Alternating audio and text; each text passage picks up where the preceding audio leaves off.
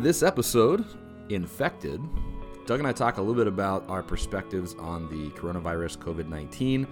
Doug brings his unique perspective as a healthcare worker, and I bring my perspective as a pastor of a local church. We talk a bit about what should be the church's responsibility during this time. How does the church need to step up? What are some things the church needs to stop doing?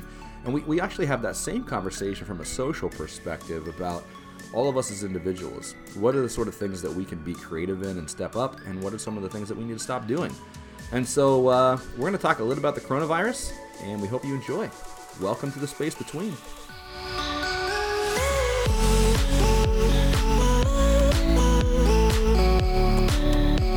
Hey, welcome to The Space Between. So this week we're going to talk about the thing that everybody is thinking about, COVID-19. And I think that I've been a little discouraged from a faith perspective of some of the things that I've heard. And I think we're going to just kind of dialogue a little bit with that. I think that Nick and I are in a unique situation where we're having a conversation from the perspective of a church leader and Nick and myself being in healthcare and being like the only institution at this point really open other than government, and being kind of on the front lines of this whole pandemic. So the first thing that I was thinking about was, the end of the world people are just going nuts, like seeing stuff like beware of the times that we're in and all those sorts of things. And it just really, sucks. It just sucks.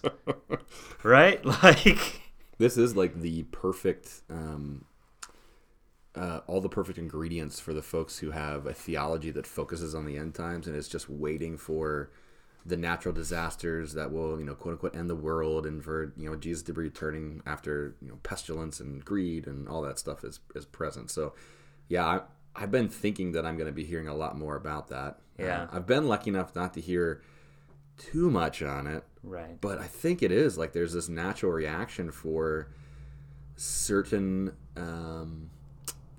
what's the right way to say this? Certain people that have a very certain theology, for that to be their focus always. When the next big thing happens, right, whether it was 9/11, or now it's this pandemic or anything in between, those are signs of the end times. Right. So, I mean, and just to kind of debunk that whole idea, that would mean that God is out to judge old people and people with health risks, and that's it. People that are relatively healthy, obviously God doesn't need to judge those people at this point. And that's just the most ridiculous thing ever, And if we believe that Jesus is the perfect image of God, right, then we know that Jesus' ministry on earth was focused on those who were sick and hurting and poor and didn't have all the means right, of those who were healthy and rich. Yeah, he came for the vulnerable. So to say this is God's judgment on earth it's backwards thinking. Yeah, absolutely. Yeah, but we still see it, right? Right. And that is part of the disappointing thing that you're referencing, is some of the way we've seen church leaders react to this has been to not take it seriously at all. I mean, very, very dismissive. Yeah. And instead of really looking at the big picture on what's happening on a global scale, yeah, at some of the countries that are further ahead of us in just dealing with this pandemic, what we see people doing is saying, we're not going to give in to fear. We're not going to give in to fear. So we're going to keep meeting together. We're going to keep meeting together. And that seems to be counterintuitive to this whole thing. And now, we're 2 weeks in, mm-hmm, if that, right? I mean, yeah, since the first cases. The world has changed in 2 weeks. Yeah. Yeah. And that's from the U.S. standpoint. I mean, yes, November is when China started dealing with this. So, yeah. The other thing that I've seen that's been, I think, discouraging, and I think it's just because it's being misinterpreted, is that a lot of church's statements have been about we don't need to be in fear because our trust lies in God, and I think that that can be misinterpreted in the sense that then we don't have to change the way that we interact in society because we don't have fear. opposed to we need to take this serious. However, we have our trust in Jesus. It seems like, I mean, kind of what you're saying, and Scott, I would agree, like, we don't have to be in fear because our trust is in Jesus. Like, Right. I would agree with that. Yeah. But that doesn't mean we don't take it seriously. Right. And I think so it seems like we've maybe poorly explained it in some cases. Yes. It's Yeah. a both and. Yeah. Don't live in fear, but let your life be affected by changing your normal behaviors so that you can take care of yourself and the people around you. Right. Yeah. So, Nick, what was the process and the way that you guided your congregation into this stage? We were lucky enough to have a board meeting previously scheduled right around the time that this started to that Pennsylvania started to say, here's a number cap on gatherings. And so the day before they came out and said, I forget, I think there was a 250 person cap, and then it went to 100. Yeah. And so we had a board meeting between those two numbers. And so our congregation is about 130. We weren't too worried about the 250 thing, but so I kind of prepared an information packet on COVID-19 for the board members and began a discussion with them at a board meeting. And we just worked through some of the details on what this might mean. One of the things that we have to take in consideration for our congregation is we have a large amount of folks who would fall into the at-risk category, whether by age or because they have cancer or because they were transplant patients or some other pre-existing medical condition. A overwhelming majority of our congregation falls into that high-risk category. And that was part of what I was trying to guide our leadership in seeing and understanding.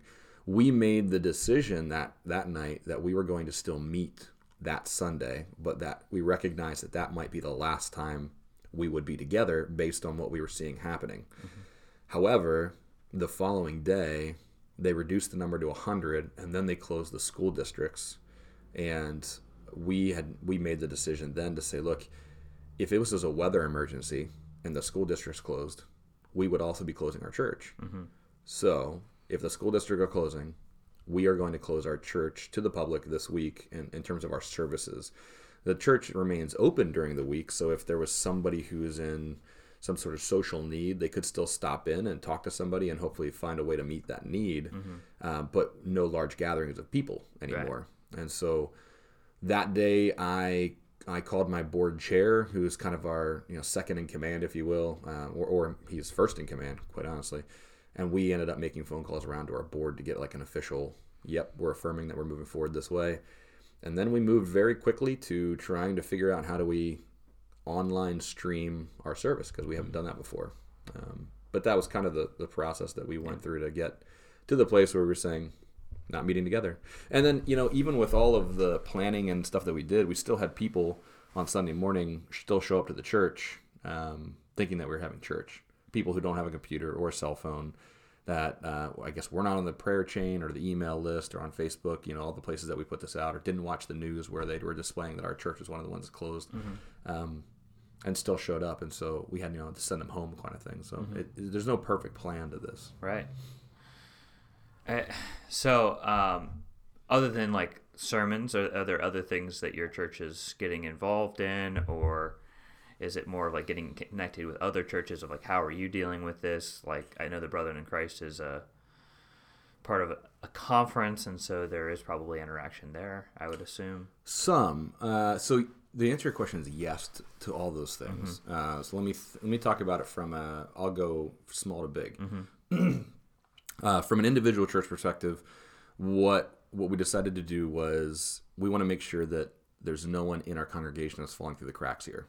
There's a number of people in our congregation who they're paycheck to paycheck, or they're on a fixed income, and so when certain things happen outside the norm, it really drastically affects them. And so we have put out to our congregation that if you have a need, we want to hear about it. And so we have one paper in our office where we are keeping a list of needs. And then we put out to our congregation that if you have abundance, we want to know about that as well. And that could be something as simple as having extra toilet paper, but it could also be being in a place where you have plenty of finances, or you're willing to make meals. But if you have abundance, let us know. And so we're keeping a separate paper with a list of abundance. And so we have folks in our congregation who have called this week. We've had no needs call in, which is I want to say it's a good thing, but it also might mean that there are people that haven't heard yet or haven't been hit yet. And so we're waiting for the needs to happen. Yeah. We've had more people from our congregation call in and say, I'm willing to do this. I have this. I'm making meals. Do you have freezer space where we can start storing some meals so that when we need them, they're there? So that's been great. So on like a singular church level, we're trying really hard to make sure that no one slips through the cracks in our congregation. I've started calling everybody in our congregation. So we have a church directory we just started, and because we're only 100 people in the church directory, I can make those calls. And so yesterday I called like a half dozen people. Today I'll call some more. Tomorrow I'll call some more, and just keep trying to call around to make sure everybody's being taken care of. We've encouraged our congregation to do the same thing, to call each other, to ask how they're doing, and to pray with one another, because we do believe prayer is a powerful, powerful gift that we've been given. On a conference level within the Brethren of Christ denomination, there hasn't been a ton of conversation because every church is kind of left to do their thing to a certain extent. And so every church is interacting with us a little differently. So even in the cluster of pastors that I meet with on a regular basis, there's 5 or 6 of us. There was not everybody canceled their services last Sunday. There was still 1 or 2 pastors who had a service still too. So even in the small group that I meet with, people reacted a little differently in that. We have had a lot of information come from our bishop and from our national director, and just saying, here's our expectations of our churches. If you have more than this number of people, please cancel your services, that sort of thing, guidance.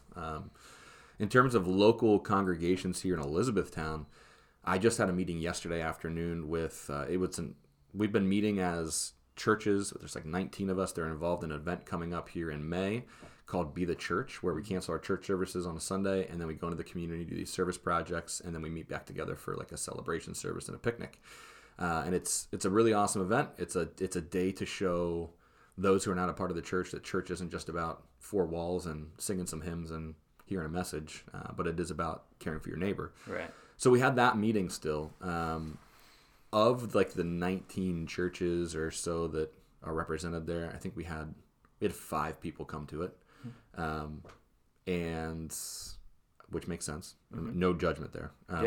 Just it was a small group, and then we made the decision that we're kind of halting everything at this point because we just don't know when we're going to be able to do anything. So kind of everything's on hiatus at the moment, but everybody seems very unified in the fact that one of the things that we can do is try and spread a message of hope and love in this time. And so we are probably going to try and do some Facebook Live prayer events coming up here in the next number of weeks. Yeah, that's great. And that's kind of been one thing.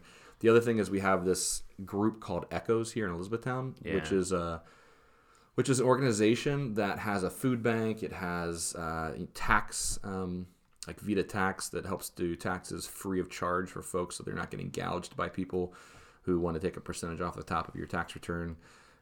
It has a clothing bank. It's just any social need that you might have. Oh, it also has a shelter, like a homeless shelter. Right.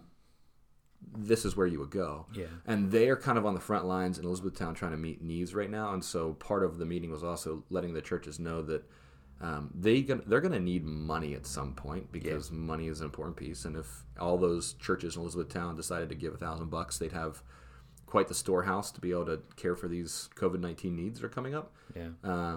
But they're the ones that they're probably going to hear about a lot of the needs that the churches won't hear about first. And so we need to support that ministry just the same as we would normally, and still be willing to be the relational churches that we are and help out those who come to us as well. So I think the churches seem to be pretty unified at this point, but again, there was only 5 people there yesterday, but still a powerful time of prayer that I really appreciated having with those other leaders. Yeah. I see the people like at Echoes or other like organizations kind of like that as fearless people that may end up getting sick. Agreed. You know completely. What I mean? Like it's fantastic. They're going to meet a need, and I think it's amazing work that they're doing to provide safe shelter for people. But it's situations like that. If you have your storeroom of masks, like they're saying, send them to your healthcare facilities. But I think that's certainly a valid place to send masks as well. It's just being in the healthcare world, I've never had to worry about abundance or even already talking about shortages and how long it's going to take to get all kinds of things. And it's just, it's wild to see the way that this is working out. A cool place to go if you are in charge of a congregation. The CDC does have a whole section laid out for religious institutions on ways that you can help and participate in guiding your congregations in a way that not only, I think, represents your congregation well, but also keeps people safe in your congregation. So I would recommend maybe reading through that because it's actually pretty good, the ways that they went through that. So, I don't know if I have a ton of ideas here, right? Like, it's just, this is serious, and I really do feel like we need to talk about it. I think there's a long road ahead of us, and I think that's something for us all to keep in mind, is that this is not going to be over in the short term. Even if suddenly, somehow, miraculously, there was a vaccine that was presented in the next 2 weeks, and you could start getting that vaccine out to folks, the impact of closing businesses, of closing church doors, of having people quarantined inside and being locked in a place of fear, those impacts are going to be far-reaching for a long time, on a social level and an economic level. Right. And so I think there's a long road ahead of us that we all need to be willing and able to jump in and be involved and help out wherever we can. One of the things that I'm a part of here in Elizabethtown is Rotary. And one of the things that the Rotary Club did this week is said, look, we have all these businesses in town that are going to need our support. And up until yesterday, those restaurants that were out there could at least do takeout. They couldn't do anything with their dining rooms at that point. Right. And so the Rotary Club put out a schedule for like 15 or 20 restaurants in Elizabethtown and said, if you are going to go out and eat or get takeout, we want you to do this restaurant this day. And that way we can kind of do like they're calling it a cash mob for those restaurants to help them stay afloat and survive everything that's happening. And I thought that was a really neat way to try and jump in and help out as well. Carissa and I ordered takeout from the restaurant yesterday for lunch so that we could try and support that restaurant. Now with everything that developed last night, I'm certain that those restaurants are now closed. Yeah. But I think that there's some creative people out there with creative ideas at how they can support one another in this time. And that's the sort of stuff we're going to need as we move forward. Right. So I was just thinking about, I think as we listen to the news and whatever else, we're becoming historical buffs when it comes to the Spanish flu. It keeps getting mentioned. And that's because that's the last pandemic in our history. There's not very many people of the population that probably experienced that at this point, but the virus that was H1N1, right? Which is, we hear about that still in the news. So like COVID-19 is not going to go away. What we have to do is come up with treatments. Treatments are going to take 3 months at least, and that's the bare minimum. So this is going to be a pretty, I think, to think about this from a 2 week, this is going to be 2 weeks and then we're going to get going, is highly optimistic. And I don't think that there is any healthcare system that's thinking that this is going to go 2 weeks. I'm not saying that you, Nick, are thinking that it's 2 weeks. I think that it's a long haul of like, this is where we're going. This is going to be a long thing. And what I'm trying to get out is to the public of like, let's start thinking about the way to take care of each other, because this is going to be something this is months. And in that time, how are we going to take care of each other? So one example for me is, because I have a small group of people that are just pretty amazing at church, and I got text messages on the first positive case that was in the county. I got text messages from at least half of the group saying, "Hey, we're just praying and thinking of you," which was huge. That's amazing. Like, I don't spend a lot of time text messaging people or whatever else, but to get that and just say, "Hey, people are thinking about me and taking care of me," and I appreciate like what I have to provide, I guess, society with the skills that I've obtained from school or whatever, was really nice. Because, yeah, sure enough, that day I was in the whole garb that you see in the news or whatever else with dealing with people.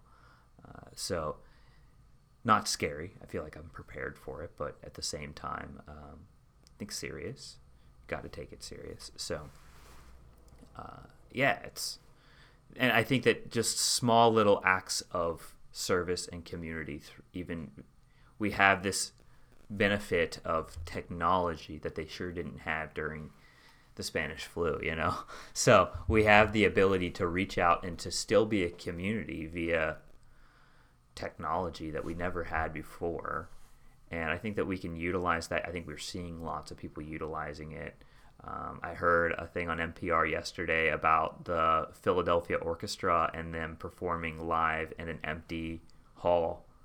And they just played like a clip of it, and it was just beautiful. And how if you can't connect to God through that amazing music being played by like professionals, man, I don't know. So there are ways that we can get connected, not just with each other, but also with God in this. And I just think that it means that sometimes now we're going to be thinking outside the box. So, yeah. I think it might be helpful for us to talk a little bit about, maybe from a healthcare perspective, since you bring that to the table quite specifically. Yeah.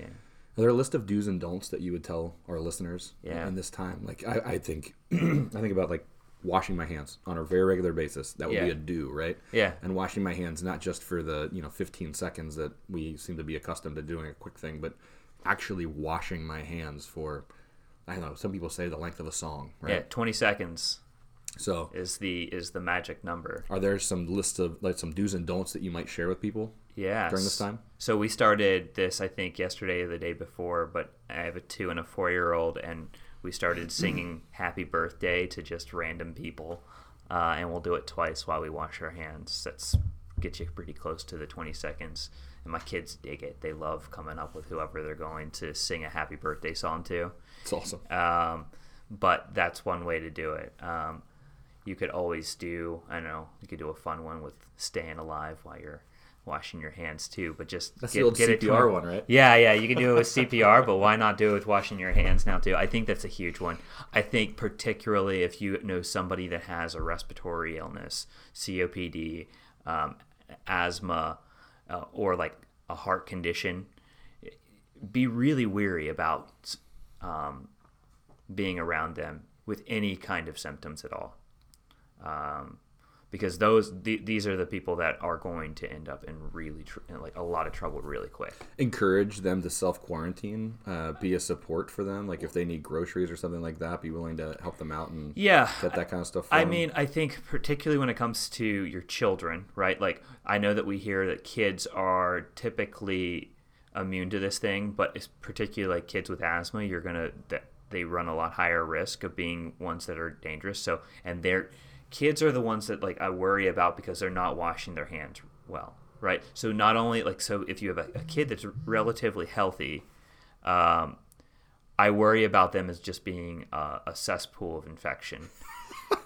How did you know the nickname I give my children? Well, I mean, because like they stick their hands in their mouth, they do the whole thing, and that's just a kid being a kid. And they're saying that this is why they're probably not having symptoms quite as much, because they're probably exposing themselves to other variations of coronavirus, not COVID-19, all year long. So they've built up an immunity, but they certainly could be carrying this and spreading it to other people.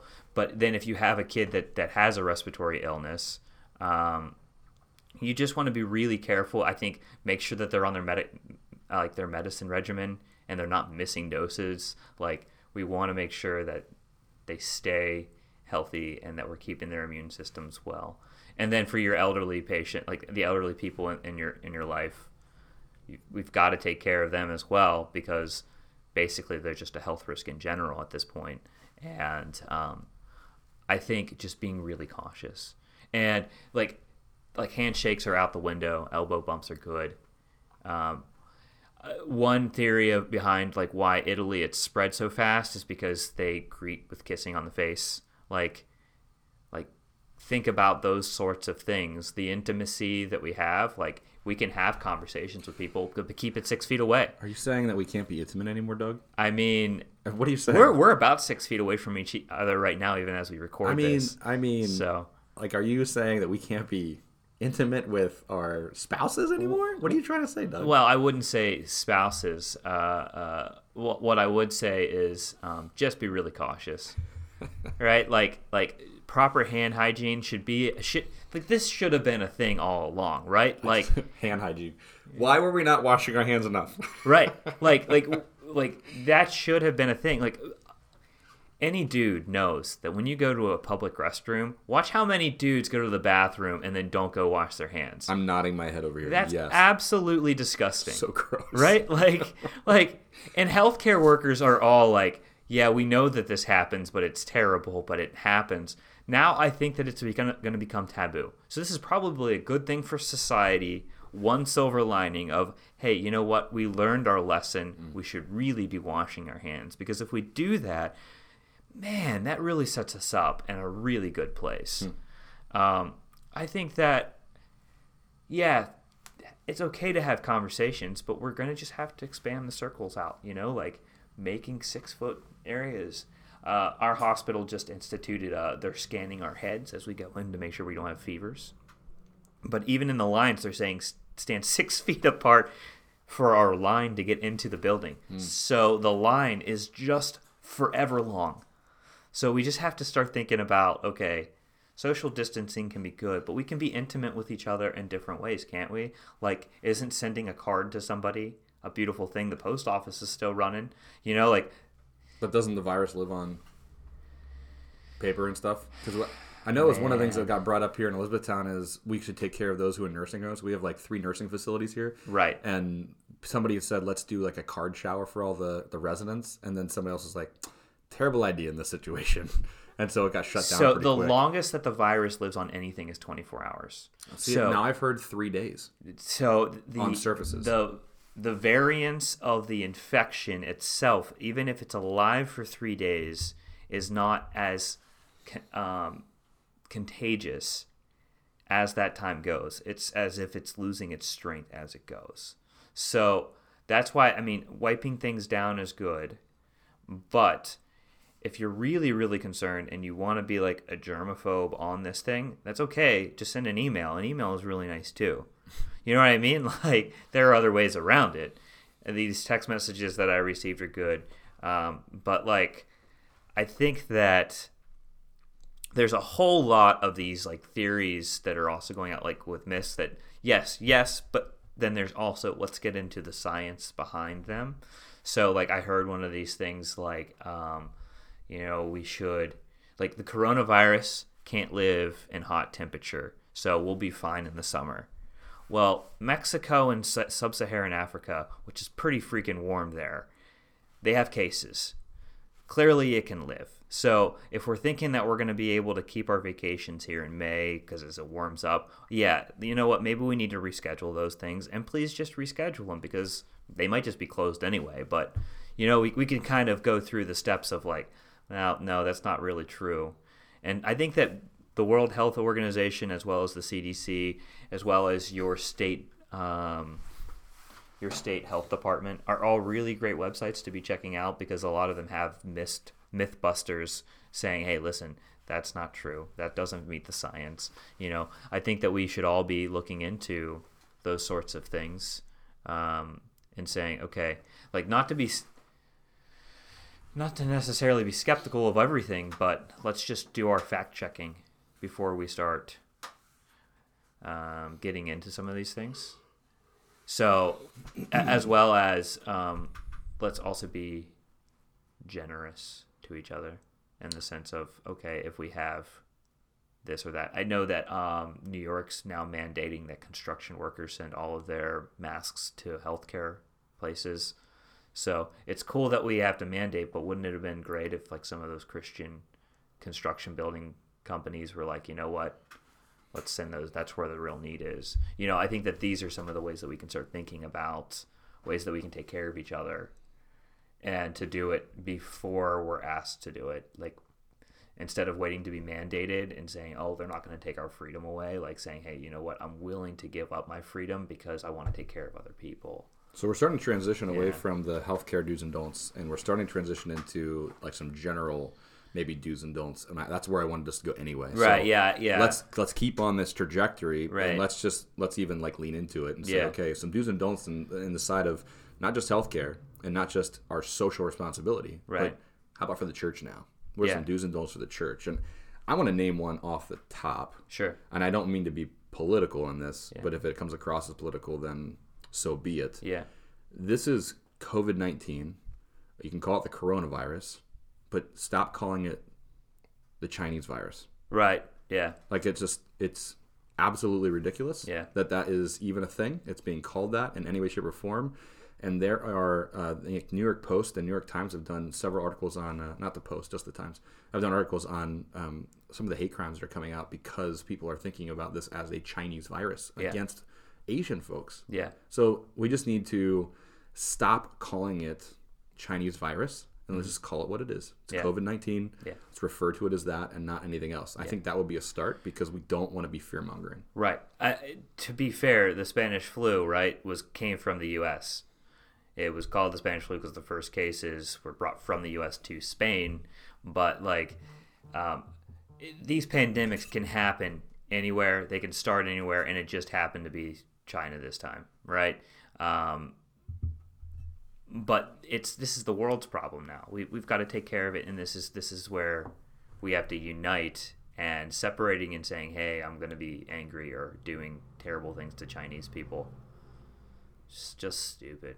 So we need, if anything, doing nice things for our Asian population is good things too. You know, like thinking of ways to support them because I'm sure that there is some fear that's beyond that. I read a article by a Chinese physician who says that he rarely travels without a mask, but in the beginning of this outbreak, he wore a mask because he felt like it was taboo for him not to wear a mask in his travel.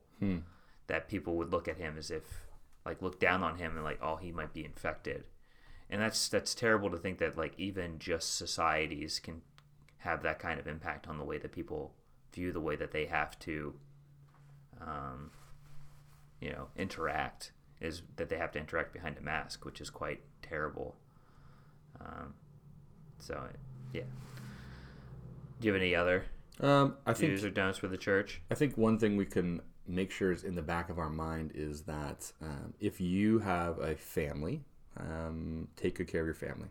And that doesn't just mean your kids and your spouse. I mean, think about your parents and really try to care for them as the best as you can. Give them advice, help them to be encouraged to stay inside if they're in that at-risk category. Support them by getting them groceries if need be. If you are younger and you are healthy, it makes more sense for you to go to the grocery store and get the groceries than it does for your parents to go to the grocery store and get the groceries. So do a drop-off with them. I think that would be huge because there's a lot of people out there who don't have family. And there's a lot of elderly people. And I know because I have them at my church who they have zero family and there is no one to take care for them, care of them. I talked with a lady yesterday who was crying on the phone because she has enough stuff right now, but who's going to help her get more stuff when she runs out? There are people out there that don't have that. And so we have to also start keeping in mind the folks out there who have a lot less than we do, who don't have family. Think about somebody who is in an abusive relationship that's now quarantined with their abuser. Think about the single working parent who has no childcare and now no job and no income. I've heard several stories of landlords not being willing to give their tenants a break on bills or rent that are coming due. And I'm not saying that that's right or wrong. I am saying that that's going to create a lot more homelessness before this thing is over. We're going to see more bankruptcies. We're going to see businesses going going out and going away because of this whole thing.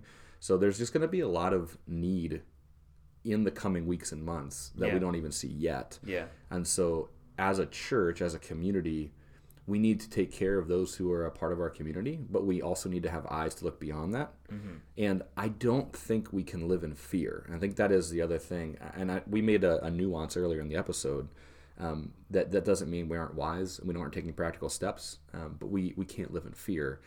So we need to figure out what it looks like to be the church, to be the hands and feet of Jesus, to be people who lead in love without being stuck in fear the whole time. Mm-hmm. Fear is going to lock us up.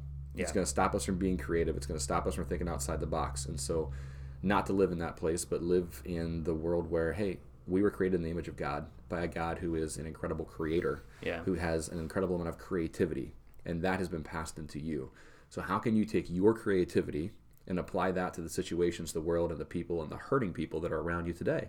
Right. And so I've seen some people doing some cool stuff, like reading, who's the guy from Frozen that does the voice of Olaf? Oh, yeah. He's been getting on Twitter and reading children's books. Like anybody can get on, is it Twitter? I think it's Twitter. Anyway, he's like live reading children's books for children's time in like voices and stuff. And like, what a cool creative idea for parents to be able to. We have technology, like you had said, so you can log on to Twitter, to Instagram, or to Facebook, or wherever they're live streaming stuff, and check out some of that kind of neat stuff. So I've seen that. I've seen people. They can't go to gyms anymore, so they're creating workout routines for people to do at home with just the stuff laying around their house, like really cool things like that. So that's not. I don't know that that's the church's job, but it could be. Yeah. We need to be creative like that, though. Yeah. How are we taking care of people in this world? Yeah. How can we be creative? How can we make sure that people know and experience the love of Jesus in the midst of this whole time, and recognize that they aren't alone? Right. Loneliness and being alone.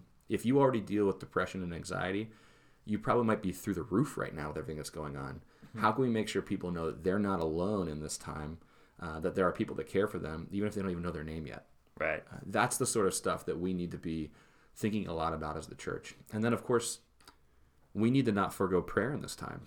And I know everybody comes to prayer in a different way. I believe that prayer is a powerful thing. I believe that it's a gift that we've been given. And so I think we need to double down on it. Mm-hmm. I think we need to be in prayer. Again, prayer is not an excuse to not be wise and take good precautions. Mm-hmm. But that doesn't mean that taking good precautions is an excuse not to pray. Yeah. So we need to do both. Yeah, and if ever a time to even experience different types of prayer, you may have some time on your hands to like, okay, well, I've never, experienced this whole meditative prayer or Lectio Divina or whatever else. Maybe I'll get into that because, you know what, got nothing else to do, So, or certainly spend time in nature. That's a way to get away from the monotony of the four walls in your house kind of deal. Like get outside and experience spring is here. Yeah. And see still that God is at work. And look at the beauty behind that. Yeah, we were talking about how like this is a historical event that we're going through, and so often the church has responded okay at those. Never, like, it's not very typical for the history to say, oh wow, look at how the church responded to that historical event. And I just think that we have an opportunity to start thinking about, hey, what are we doing with this? Is there ways that we can really meet and have community, be the body of Christ while social distancing? Like, what does that even look like? I'm not really sure, but what I know is that this is an opportunity, and we have to be open, and we need to be in prayer in order to be in contact with the Holy Spirit and how God is working. And so I just encourage people to be tapping into that, If nothing else, though we don't have answers, let this podcast be an encouragement to you to see this as an opportunity. Yeah. Not as a threat, not as the end of the world, not as the apocalypse of all things. Yeah. But this is an opportunity for us to be the church in an entirely new way. Yeah. The world, our generations, has not seen this. Yeah. So this is a chance for us to be Jesus in a way we haven't been before. Yeah. And honestly, it's a chance for us to slow down. Yeah. Especially here in America. Not us healthcare workers. But. No. I understand that. But yes. But you know what I'm saying. But the general public, yeah. In terms of like America, even the American church, we Yeah. have been so busy for so long. Right. Going from place to place and thing to thing. And I fall into that same category. Right. And this is now forcing us to slow down. Yeah. It is forcing us to spend time with our families. Oh, imagine that. Yeah, It's right. forcing us to take care of things that we have put by the wayside for so long. It's forcing us to slow down. And that's a good thing. Yeah. And that might be one of the greatest opportunities and the most beautiful things that come out of this. Right. Is that, again, not for you, Yeah. but for the main population. Yeah. We have to slow down. Yeah. We have to go outside and enjoy spring Right. because we can't work. I would say like this goes between, but the two topics that we were just talking about, but like saying thank you to healthcare workers, being appreciative of them. For those, like for my wife who's been already so supportive of me picking up overtime and doing all kinds of things like that, I think is great. But us healthcare workers, we need to make sure we don't burn ourselves out and that we're giving our spouses opportunities to go on a walk, get away from the kids, because while we love our children, sometimes it's nice to get a walk in of silence. So like just making sure that we're supporting each other. I think this is a great opportunity as a church to also show the value of the family unit. Agreed. Like how we can connect and work together, and like we can really start to mold our children in this time. I think that's really important. If you think back to 9/11, one of the things that the church and publicly, I mean, not even just the church, the public world also did really well is celebrate the emergency worker in the aftermath of that. Yeah. It is time for us to step forward and celebrate the healthcare worker in this time, especially. Yeah. Support them, celebrate them, thank them. Yeah. So I love that you're saying that. And maybe just thinking about what people saw after 9/11 will help them have a picture of what could be, even in this time as we deal with this particular thing, for the healthcare worker that's there now. Yeah. So, it's great. The one other thing I would say is, I suspect that while this is going to last for a while, that the U.S. will probably get out of this before some of the third world nations. I think the third world nations will be decimated by this, just due to public health options as well as just their healthcare abilities. Not necessarily abilities, but like the technology available, ventilators, those sorts of things.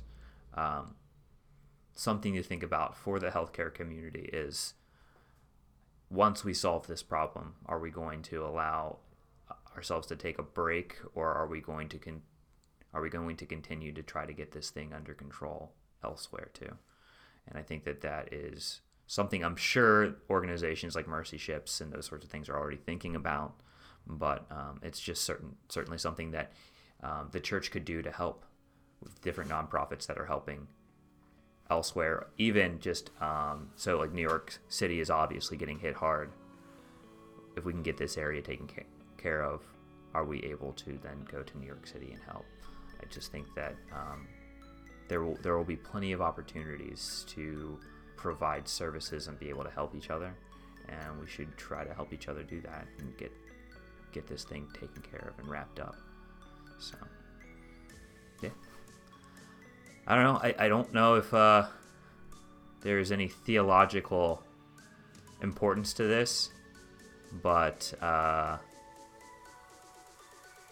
think this was a good episode. You want to do some space talk quick? Yeah. I mean, of all the episodes for us to talk about space, That's a good point. this would be the episode to talk about space. Yeah, this is so good. 6 feet of space. 6 feet of space. I think one of the things that I would just say, and this is, we're still on the front end of this thing, in my opinion, still. Oh, yeah, of Right? course. Yeah, definitely.